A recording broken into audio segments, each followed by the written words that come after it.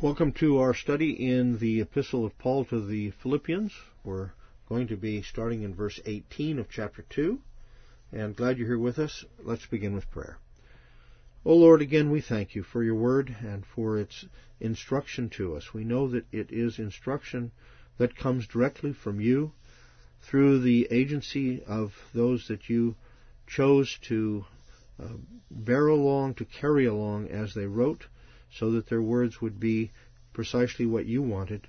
And we thank you, Lord, for preserving your word for us. So we pray, Lord, that as we study tonight, as we look at these verses, that you would instill within us not only the desire, but also the ability, as you have promised, to follow your word and to live in accordance with it. And Father, I pray that it would be an encouragement as we study together, so that in each of our respective places, we would, in walking in the footsteps of Messiah, be a light in this world. Help us, Father, as we continue forward in our daily lives to be witnesses for you, that others might seek you as you draw them unto yourself. Lord, we know that in the miraculous and beyond our ability to understand, you use our giving of the gospel and our living it out as the means by which you draw others unto yourself and give them the ability to believe in you and to be one with us in Yeshua. So we bless you for that. We thank you for your word. In Yeshua's name, amen. We're going to read Philippians 2 and in its entirety, as we always do, and we're reading out of the English Standard Version this evening. Okay? So if there is any encouragement in Messiah, any comfort from love, any participation in the Spirit, any affection and sympathy, complete my joy by being of the same mind, having the same love, being in full accord and of one mind. Do nothing from selfish ambition or conceit, but in humility count others more significant than yourselves. Let each of you look not only to his own interests, but also to the interests of others. Have this mind among yourselves which is in Messiah Yeshua, who, though he was in the form of God, did not count equality with God a thing to be grasped, but emptied himself by taking the form of a servant, being born in the likeness of men. And being found in human form, he humbled himself by becoming obedient to the point of death, even death on a cross. Therefore God has highly exalted him, and bestowed on him the name that is above every name, so that at the name of Yeshua every knee should bow in heaven and on earth and under the earth, and every tongue confess that Yeshua Messiah is Lord, to the glory of God the Father. Therefore, my beloved, as you have always obeyed, so now, not only as in my presence, but much more in my absence, work out your own salvation with fear and trembling. For it is God who works in you, both to will and to work for his good pleasure. Do all things without grumbling or disputing, that you may be blameless and innocent, children of God without blemish in the midst of a crooked and twisted generation, among whom you shine as lights in the world, holding fast to the word of life, so that in the day of Messiah I may be proud that I did not run in vain, or labor in vain. Even if I am to be poured out as a drink offering upon the sacrificial offering of your faith, I am glad and rejoice with you all. Likewise, you also should be glad and rejoice with me. I hope in the Lord Yeshua to send Timothy to you soon, so that I too may be cheered by the news of you. For I have no one like him who will be genuinely concerned for your welfare. For they all seek their own interests, not those of Yeshua Messiah. But you know Timothy's proven worth, how as a son with a father he has served me in the gospel. I hope therefore to send him just as soon as I see how it will go with me, and I trust in the Lord that shortly I myself will come also. I have thought it necessary to send to you Epaphroditus, my brother and fellow worker and fellow soldier, and your messenger and minister to my need, for he has been longing for you all, and has been distressed because you heard that he was ill. Indeed, he was ill, near to death. But God had mercy on him, and not only on him, but on me also, lest I should have sorrow upon sorrow. I am the more eager to send him, therefore, that you may rejoice at seeing him again, and that I may be less anxious. So receive him in the Lord with all joy, and honor such men, for he nearly died for the work of Messiah, risking his life to complete what was lacking in your service to me. Well, once again, this is just a wonderful chapter.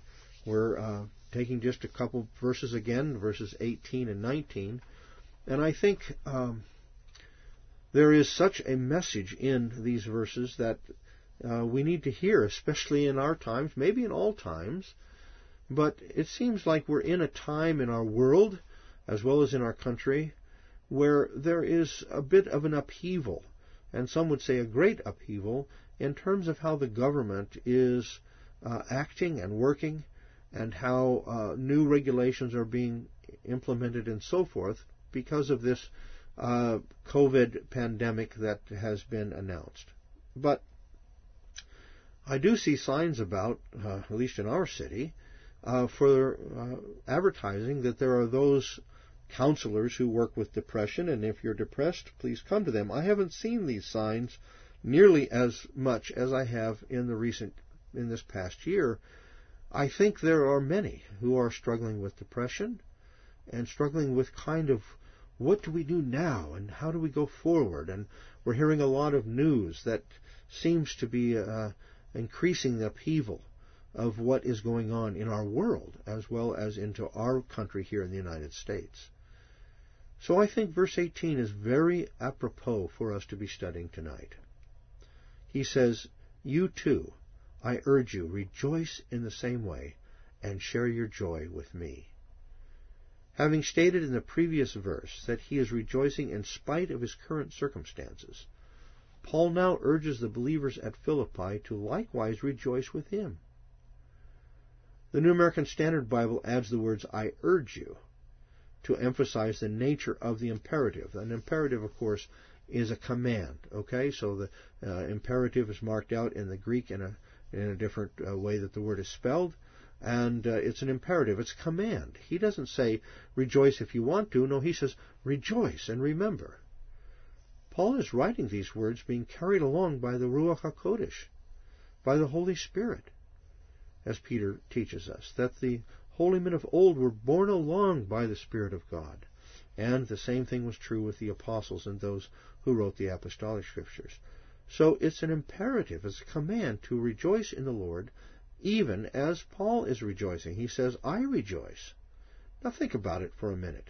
Here he is in prison for something he never did, essentially for the cause of Messiah. And he's in such a way that he has to depend upon all others for his food, for anything he needs. It's not a happy place to be in prison anywhere, but it was clearly not happy in the ancient world. It was the worst of conditions, but he says that he's rejoicing, and he wants us to rejoice as he does. This emphasizes the sober yet wonderful promise of God to those who are his, that even in times of suffering, he is in control and will cause all things to work together for the good of those who are called to love him, who are called and redeemed according to his purposes, as we read in Romans 8:28. For we know that God causes all things to work together for good to those who love him and are called according to his purpose. We take that as a bedrock, as a foundation upon which we can rejoice, even in the midst of struggles and trials. For even in the most dire of circumstances, all who are truly his by faith in Yeshua are enabled by the power of the Ruach to have inner peace and even to rejoice regardless of what they may face in the ups and downs of life. Now, Paul has already expressed this in the earlier verses of chapter 1. According to my earnest expectation and hope that I will not be put to shame in anything, but that with all boldness Messiah will even now, as always, be exalted in my body, whether by life or by death. For to me, to live is Messiah, and to die is even better, or is gain. What does it mean to live as Messiah? Well, we've studied this in the past, but let's remind ourselves. It means to live for His honor, for His glory, that He would be known. Life in Messiah is pointed towards Him, with Yeshua always in mind in all aspects of our life. But you say, but to live for Messiah, how does Paul say, and to die is gain? It's even better. Why?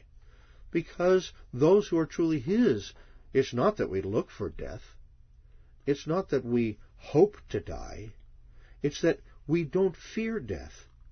Because when death comes, we who are His will be with Him. To be absent from the body is to be present with the Lord.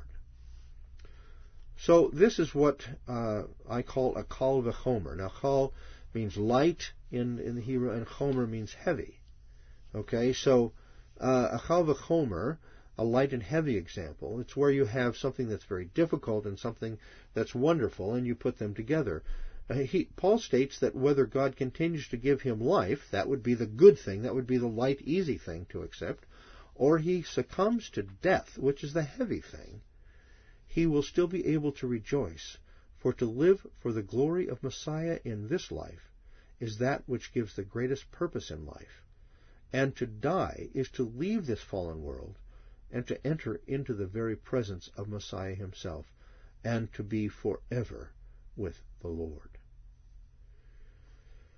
Sometimes I think I'm convinced, we're unable to grasp this idea of forever being with the Lord in its fullness.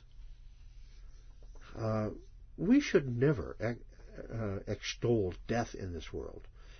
Death is the result of sin. Sin entered into the world, and death through sin, Paul tells us in Romans 5. And yet we should never fear death. And we have to keep reminding ourselves that God is in control, that God is the one who is numbering our days. God has given us the full measure that He intends us to have. And when we succumb to death in this world, we are ever with the Lord, forever.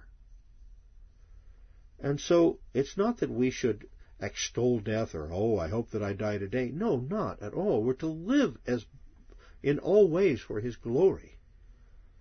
But we do not fear death, for to die is to be with the Lord. That's what Paul says. He says, even when he dies, it's okay, it's even better, because the very goal of our life is to be with the Lord. Surely all who are believers in Yeshua ought to value life and to do all to maintain and strengthen it. So when Paul states that to die is gain, he is in no way suggesting that death is to be sought after. Of course not. On the contrary, we are to do all in our power to maintain life and to support it, and do so as that which honors God. So when we care for others and help them maintain their life, when we work hard against abortion and the senseless and godless taking of life, we're doing what is right. When we stand against that, and when we try to help any that we know and are able to help to maintain life. So we should never get the idea that when Paul says to be absent from the body is to be present with the Lord, that somehow he's extolling death. No, he's saying that for the believer there should be no fear of it. But when Paul states that to die is gain, he clearly means that the child of God need not fear death. For when a believer in Yeshua dies, their very soul abides with Yeshua. Thus, rather than death being a victory for the enemy over our souls, death is God's ordained gateway into His very presence. And he says, rejoice in the same way. The phrase translated in the same way actually comes first in the sentence in the Greek. In the same way, rejoice with me, and functions adverbially, that is, expressing that Paul desired his readers, and therefore us, to rejoice in the same manner in which he was able to rejoice, even though he's incarcerated and possibly facing execution in the near future. I mean, try to put yourself in the sandals of Paul. Here he is in a terrible prison. The prisons in the ancient world, in the ancient Roman world, were terrible. They were filled with all kinds of filth. They weren't treated correctly. They weren't given anything they needed. There was no food. There was no sanitation. It was the worst. And yet, he says, rejoice with me in the same way that I rejoice.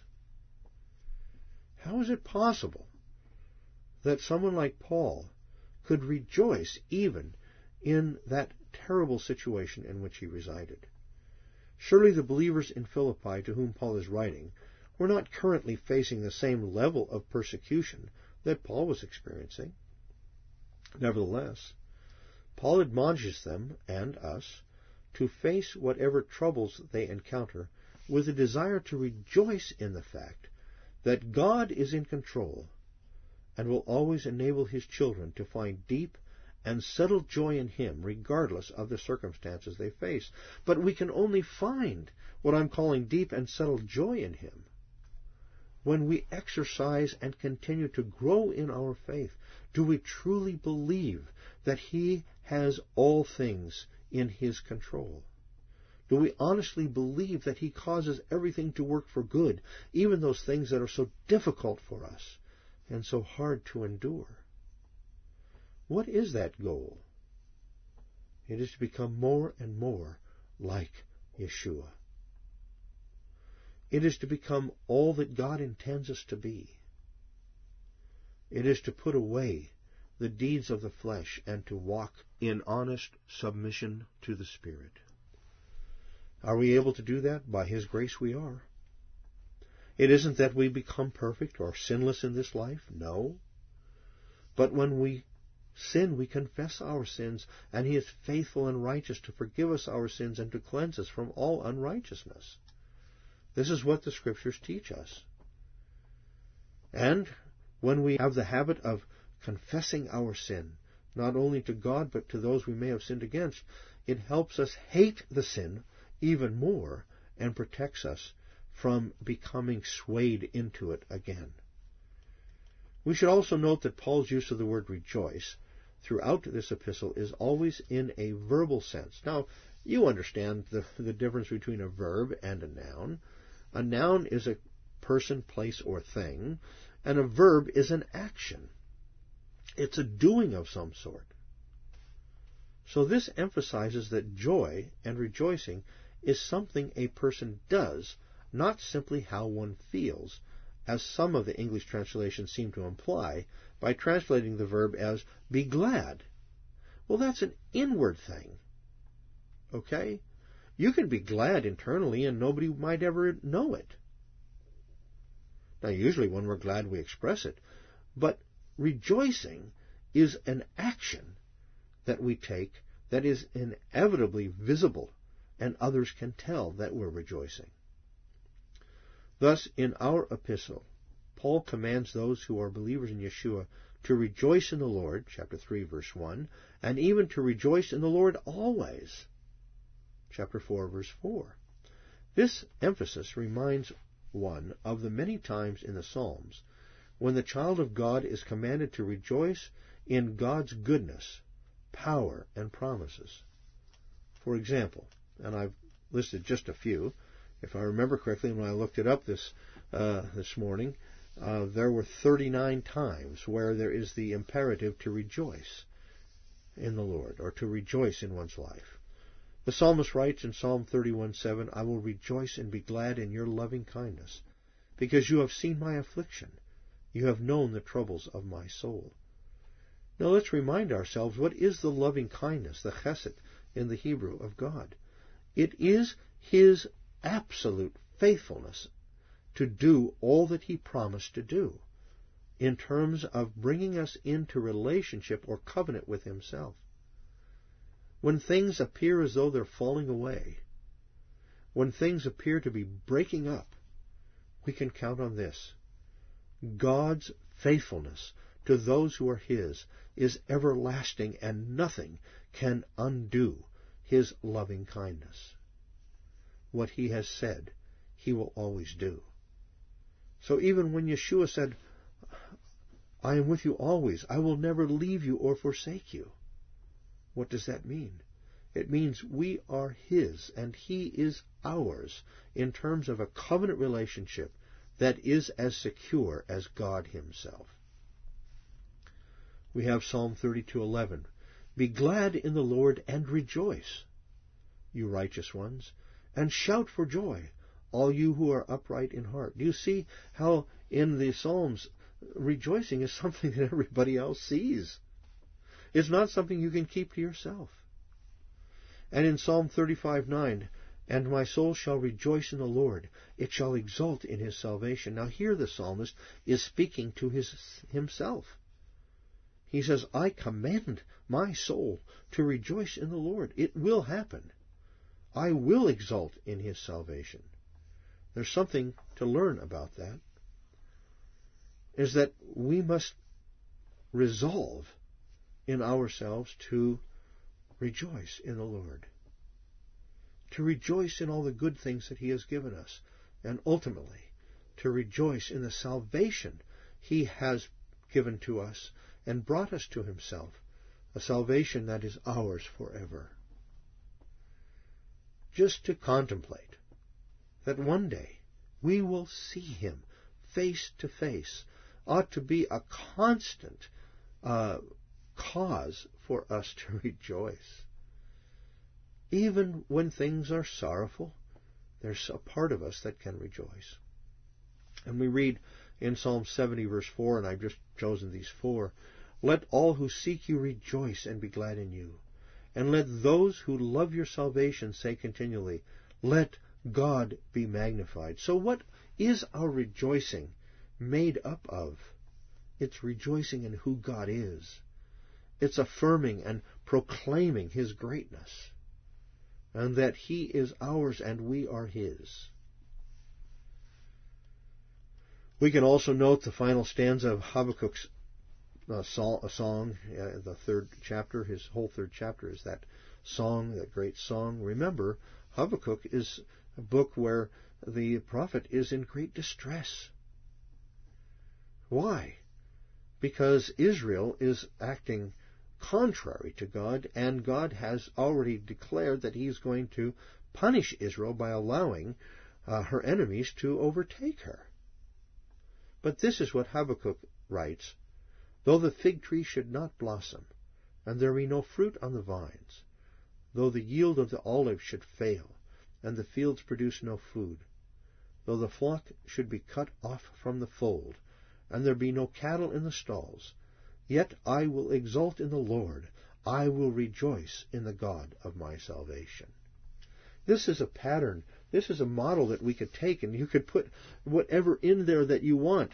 You know, maybe the fig tree is not something that we're familiar with, or fruit on the vine. Maybe it's not the olive that we're looking for, or the flock out in the pasture. What is it? Whatever it is in our lives that is coming at us and causing us to not be able to rejoice,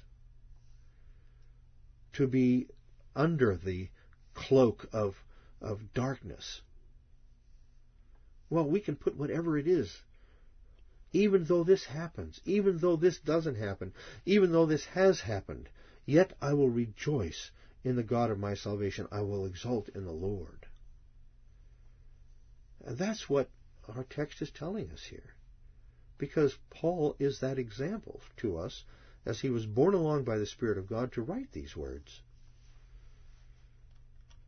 As Fee notes, that is, rejoicing in the Lord is part and parcel of Christian life, and is quite unrelated to the present lay of the land. This is not sour grapes, nor making the best of a bad situation, nor delight in feeling bad. This has to do with true faith, and thus perspective, based as it is on the unshakable foundation of the work of Christ, both past and future. And I would add, present. Why? Because Yeshua promised that He would always be praying for us. He would always be interceding for us at the right hand of the Father. So as we rely upon the Lord, being guided and urged by His Ruach, and applying the truths of the Scriptures, which are the very foundation of our faith, we are enabled both to recognize that our greatest purpose in life is to give God the glory He deserves, and that even the strength to do so has been given to us by Him. If we are able to rejoice in Him, on what basis do we have that power, that desire, that ability? It's because He has given that to us. This does not mean we never sorrow. It is proper. The Scriptures teach us that we should weep with those who weep. We should mourn with those who mourn. In this fallen world, there's plenty that can bring us to mourning and to weeping and sorrow. But this should not diminish our ability to rejoice. I know that it sounds like the two are opposite. You can't do the two at the same time. In one sense, that's true. But even in our deepest woe, we can stop and say, but Lord, I know that You have all things worked out for our good and Your glory. And therefore I can rejoice, even in the midst of sorrow. So, it doesn't mean that we never sorrow, but it means that even in times of sorrow, we know and confirm that God does all things well, and that in the end, He will be glorified as we love Him, as according to His love and mercy and strength is lived out by His chosen ones, even in the midst of suffering. He goes on to say, and share your joy with me. The Greek actually has rejoice with me, where the verb carries the sense of to experience joy in conjunction with someone else, to rejoice together with someone. This is the same word that Paul used in verse 17 as he intends to share with the Philippian community the inner joy he has in the Lord, regardless of what the immediate future may hold for him. So, what does this tell us? What is Paul emphasizing here? Well, the NASB translation of this phrase, in my opinion, makes it sound as though Paul desires to share in their joy and share your joy with me. But the context would clearly suggest that Paul wants the Philippian community to rejoice with him in the same way or as he rejoices in God's sovereign care and plan for his life. He wants them to know that God has given him the strength to rejoice even in his current situation, and as such, that they should not fret or worry about what lay ahead for him.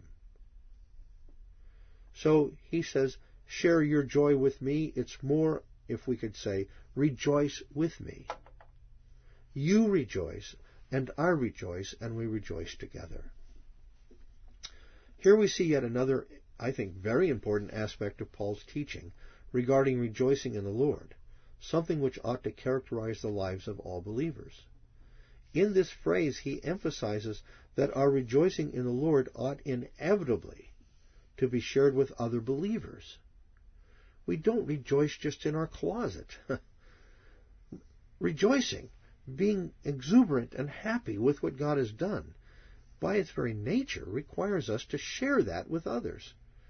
So we're to share it with other believers, and especially within one's community of faith. As we give testimony of how the Lord has enabled us to rejoice, even in difficult situations, by this we encourage one another to exercise our faith and to affirm the goodness of God and the strength He promises to give us, regardless of what we may experience in this world. So, once again, this is another time when the Scriptures teach us that being together within community is absolutely important. I think more and more in our very academic and very scientific world, and with all of the ability that we have to talk with each other over the internet and to exchange ideas over our phones and so forth and so on, with all of that, I think that there's a greater sense of no longer the need to be together. Now, I know, even as we have many of you online right now, I know that there's many times when people, believers in the Lord, are living in places where they have no clear, vibrant community of faith within driving distance of them, or even close, or they have whatever churches are there are not teaching the Scriptures. Okay. But that means doing all that we can to find those within our local community that we could fellowship with, even if it's just family to family. But there needs to be this face-to-face, this one-to-one, or one-to-many kind of an approach where we help each other rejoice together. It's a command of the Scriptures. We are to rejoice in the Lord always. And we're to live in that sense of rejoicing in His greatness. So I just think that it's very important if you are part of a community that you consider the priority that this must take in your life, that when you meet together, you do all that you can to be there. Thus, Paul concludes this section of the epistle, which is actually chapters 1:20, verse 27 through 2:16, in which he exhorts the Philippian believers to live out their faith before a watching world and thereby be a strong testimony of the grace of God in redeeming His own through the redemptive work of Yeshua and the renewing work of the Ruach HaKodesh. He concludes his epistle with this exhortation: rejoice. He includes in this section an exhortation to the Philippian community to strive for unity and not to allow grumbling and disputing to prevail. Right? That was in chapter 2, verse 14. Now, in his conclusion of this longer passage, he focuses upon the wonderful strength that comes from rejoicing in the Lord and sharing together in all of the goodness that He has accomplished for those who are His. It's when we see others going through difficult times and yet coming to the strength that God gives and being able to even rejoice and glorify Him in spite of the problems that they're facing, that this gives all of us a sense of strength, that we can all face difficulties and do so for the glory of God. So let us all take these admonitions seriously, so that as we fellowship in our respective communities of faith, we too will be blessed of God as we rejoice in His goodness and promises, and that so great a salvation He has given to us in Yeshua, made applicable through His abiding Spirit in us and with us. What a gift we have. So verse 19, but I hope in the Lord Yeshua to send Timothy to you shortly, so that I also may be encouraged when I learn of your condition. Verses 19 through 24 form the next section of Paul's letter, which disclose his desire to send Timothy to them, as well as his hope that he too would be able to follow soon after. But what also characterizes this section is the testimony Paul gives regarding Timothy, and thereby sets him forward as an example of genuine service for the Lord by serving others, even when such service may require persevering through difficult situations. Isn't it interesting that Paul really applauds Timothy and his work for Paul as well as for others, and his service to the Lord? And yet, did Timothy write anything that came into the Scriptures? No. What was Timothy? He was a servant. He was one who willfully and regularly and carefully and in a very good way served Paul and served others for Paul, as Paul was unable to do it all. He truly was a disciple of the apostle. This should tell us again, there's this idea that, well, if I'm not a teacher, if I'm not a scholar, if I don't know the languages and so forth, what can I do?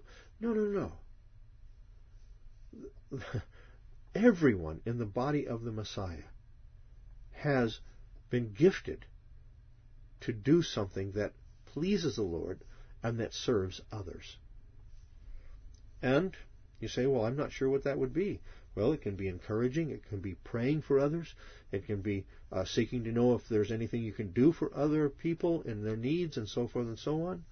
But it also means coming ready to praise the Lord when you meet together. And knowing that what you're doing is going to have an effect on others. And that's true for each one of us. So here we have a wonderful example of Timothy, who is a servant to Paul, but has been faithful and is one that Paul can rely upon to send his message to others and to make sure that it comes to the others that it's intended for in good time and in good fashion. He says, I hope in the Lord Yeshua. Paul, having expressed his rejoicing in the Lord, now makes known his desire to send Timothy to Philippi, so as to be Paul's messenger, not only to describe his own situation and condition, but also so that he might learn how the Philippian community is faring in his absence. I mean, you can imagine Paul was there, used of the Lord, to help actually put together the Philippian community. He undoubtedly brought the gospel there, as others did, but he was one of the primary teachers and mentors for them. And now he's in prison and he's wondering, how are they doing? He's sending Timothy to find out. Once again, we find in Paul an excellent example for all who hold positions of leadership within a local congregation of believers. For though he doubtlessly was overburdened with his own situation and concerned for what the immediate future would hold for him, he nonetheless continues to fulfill his duties as an apostle of Yeshua, seeking to help and encourage those communities of believers he has been given the privilege to serve. In other words, once he helps a community form, and then he goes on to the next, he doesn't forget where he was and the people that he ministered to. Yes. Hendrickson notes, another commentator, Paul, the joyful servant of Jesus Christ, the optimistic prisoner, the humble cross-bearer, is also the thoughtful administrator. Even from his prison in Rome, he manages in a masterly fashion the spiritual terrain entrusted to his care, so that we marvel at his practical wisdom, gracious consideration of the needs and feelings of others, and delightful unselfishness. I mean, here he is probably in one of the most dire situations that he ever faced in his life until the very end. And what is his attention? The people that he was servant to. He wasn't putting himself forward as the person that needs all of the accolades and so forth. No. He wasn't expecting everyone to point to him for all that he's done.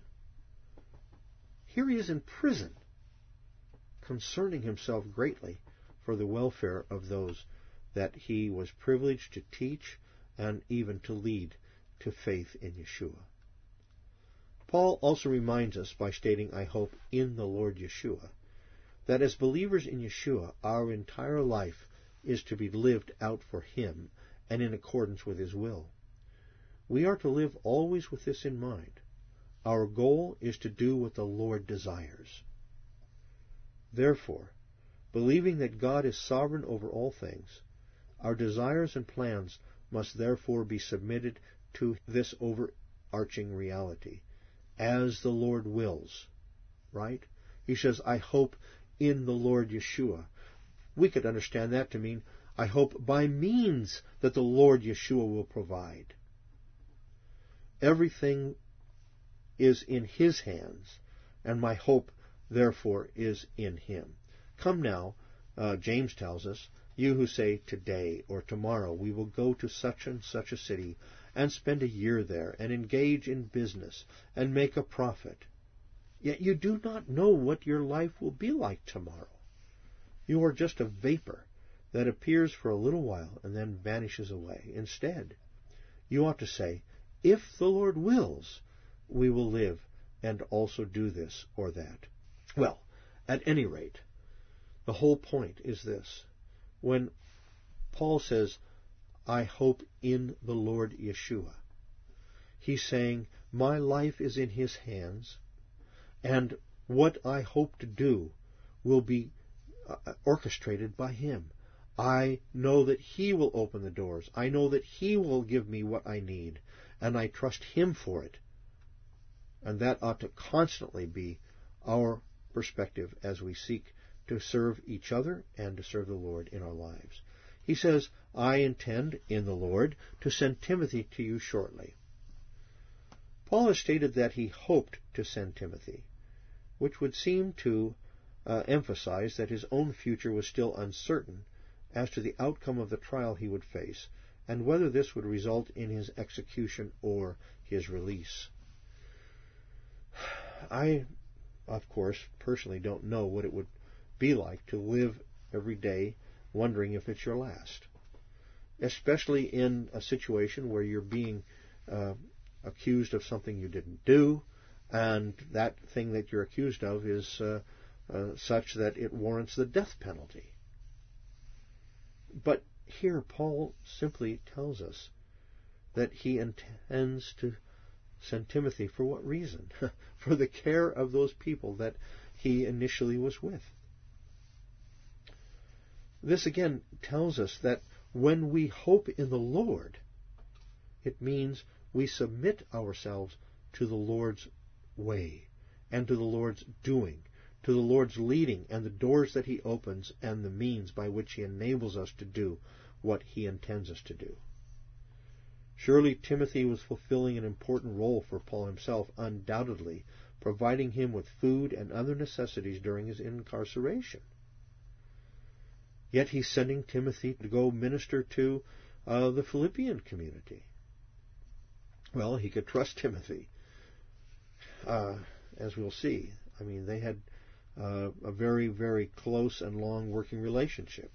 He says, I want to send Timothy so that I also may be encouraged when I learn of your condition. Paul also was concerned for the Philippian community, for one could imagine that those who might be weak in their faith would question God's goodness for allowing Paul to suffer in prison for his faith. Why would God allow that?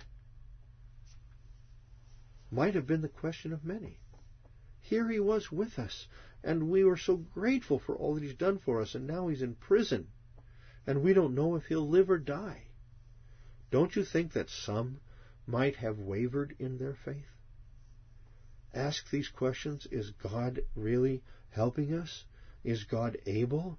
What, have we done something that has caused all of this trouble? You can imagine that there would be those who were young and immature in their faith might have wondered, and Paul, I'm sure, was concerned that message would go to them with Timothy in his faithfulness to help them understand that Paul is still rejoicing in the Lord and praising him and expecting the believers in Philippi to do the same. But Paul wanted to find out exactly how they were doing. Moreover, there may have been those who were fearful of the persecution that might come their way if they were open about their faith in Yeshua. Can you imagine? Oh, here's Paul in prison, his life at stake. For what? For being a believer in Yeshua. Oh, no. Now what do I do? You could see how this would be a very difficult thing for new believers. And Paul was concerned. He wanted them to know that God was faithful to him, and would be faithful to them as well. As an apostle of Yeshua who had carried the message of the gospel to Philippi, Paul, as a good shepherd would do, was anxious to hear how the believing community was doing, since he was no longer able to fulfill his role as a leader and a teacher in their midst. But we also note Paul's confidence that the report he will receive when Timothy returns will be a good report, for he expected to be encouraged. Here again, we see Paul's confidence is based upon the truth of God's sovereign work in saving sinners, just as he wrote at the beginning of this epistle, "For I am confident of this very thing, that he who began a good work in you will perfect it, will complete it, until with the goal of standing in the day of Messiah Yeshua." Paul believed that God would always finish the work that he had begun. And the work that he had begun in the lives of the Philippian believers was a genuine work of faith, as Paul was able to ascertain. So, he recognizes that he can trust the Lord for that, and yet the Lord uses means. And what was the means that Paul would implement in order to give encouragement to the Philippian believers? It was to send Timothy. In fact, he is sure that when Timothy returns, the report he brings will be a source of encouragement. Once again, we see the confidence that Paul has in the promises of God, and may we likewise be strengthened in our faith to know that God's promises are sure and to live accordingly. So, Paul is urging us here by the Spirit of God to make rejoicing in the Lord a constant aspect of our lives of faith. How do we do that? We tell ourselves the truth. We continue to rehearse what God has done and is doing for us. We know that He has us in His care, and therefore no matter what comes, we can rejoice in Him. Timothy himself stands forth as an excellent example of one who was both a servant to Paul and others, as well as a trustworthy and dependable emissary for the apostle himself. We are reminded that in the opening verse of this epistle, Paul identifies himself together with Timothy as bondservants, plural, of Messiah Yeshua. It seems clear that Timothy was the co-worker closest to Paul's heart, since he was sent also to Thessalonica from Athens. We read about that in 1 Thessalonians 3, 1 through 5. As well as to Corinth from Ephesus. We read about that in the first epistle to Corinthians. He was sent as the trusted emissary of Paul. So here we see the fruit of true discipleship. For having been drawn to faith in Yeshua through the work of the Ruach, and taught and trained by Paul, Timothy fulfilled a vital role, not only in being the emissary of Paul, but also in strengthening and encouraging the communities to which Paul sent him. So, the very name of Timothy means to honor God. And I don't know if Timothy was given that name at birth or whether that was a name that was given to him when he came to faith. But nonetheless, either way, he is living out what his name means, to honor God by serving Paul and doing as Paul has asked him to do, to serve others in the believing community. We read this about Timothy in Paul's first epistle to the Corinthians. In 1 Corinthians 4:17, "For this reason I have sent to you Timothy, who is my beloved and faithful child in the Lord, and he will remind you of my ways which are in Messiah, just as I teach everywhere in every church." And then again in 1 Corinthians 16:10, "Now, if Timothy comes, see that he is with you without cause to be afraid, for he is doing the Lord's work, as I also am." And so as we conclude our time together tonight, we leave ourselves with Paul and with Timothy as two examples given to us in the inspired Word of God, who, regardless of their physical situation, are able and willing to rejoice in the Lord for all that God has given us. Isn't that something that we can do also? And I just encourage you and others who might listen to this later, make rejoicing in the Lord something of a daily routine. Thank the Lord for all the good things that you have. Thank Him for giving you life, for breath. Thank Him for drawing you to Himself. And thank Him for even the difficult things that He may allow to come into your life or bring into your life, because it's in the difficult things that we learn to trust Him even more. And so I hope this has been the primary emphasis of our time tonight. And I know that it's been a challenge for me, again, as I've worked through this, and I hope it is for you, but I hope it is also a blessing to be reminded of what it means to walk in the footsteps of our Messiah. So thanks again for coming tonight, and I know that we only did 2 verses, but I think they were packed with plenty. And so I look forward to being with you all again next week as we continue our study in this wonderful epistle of Philippians.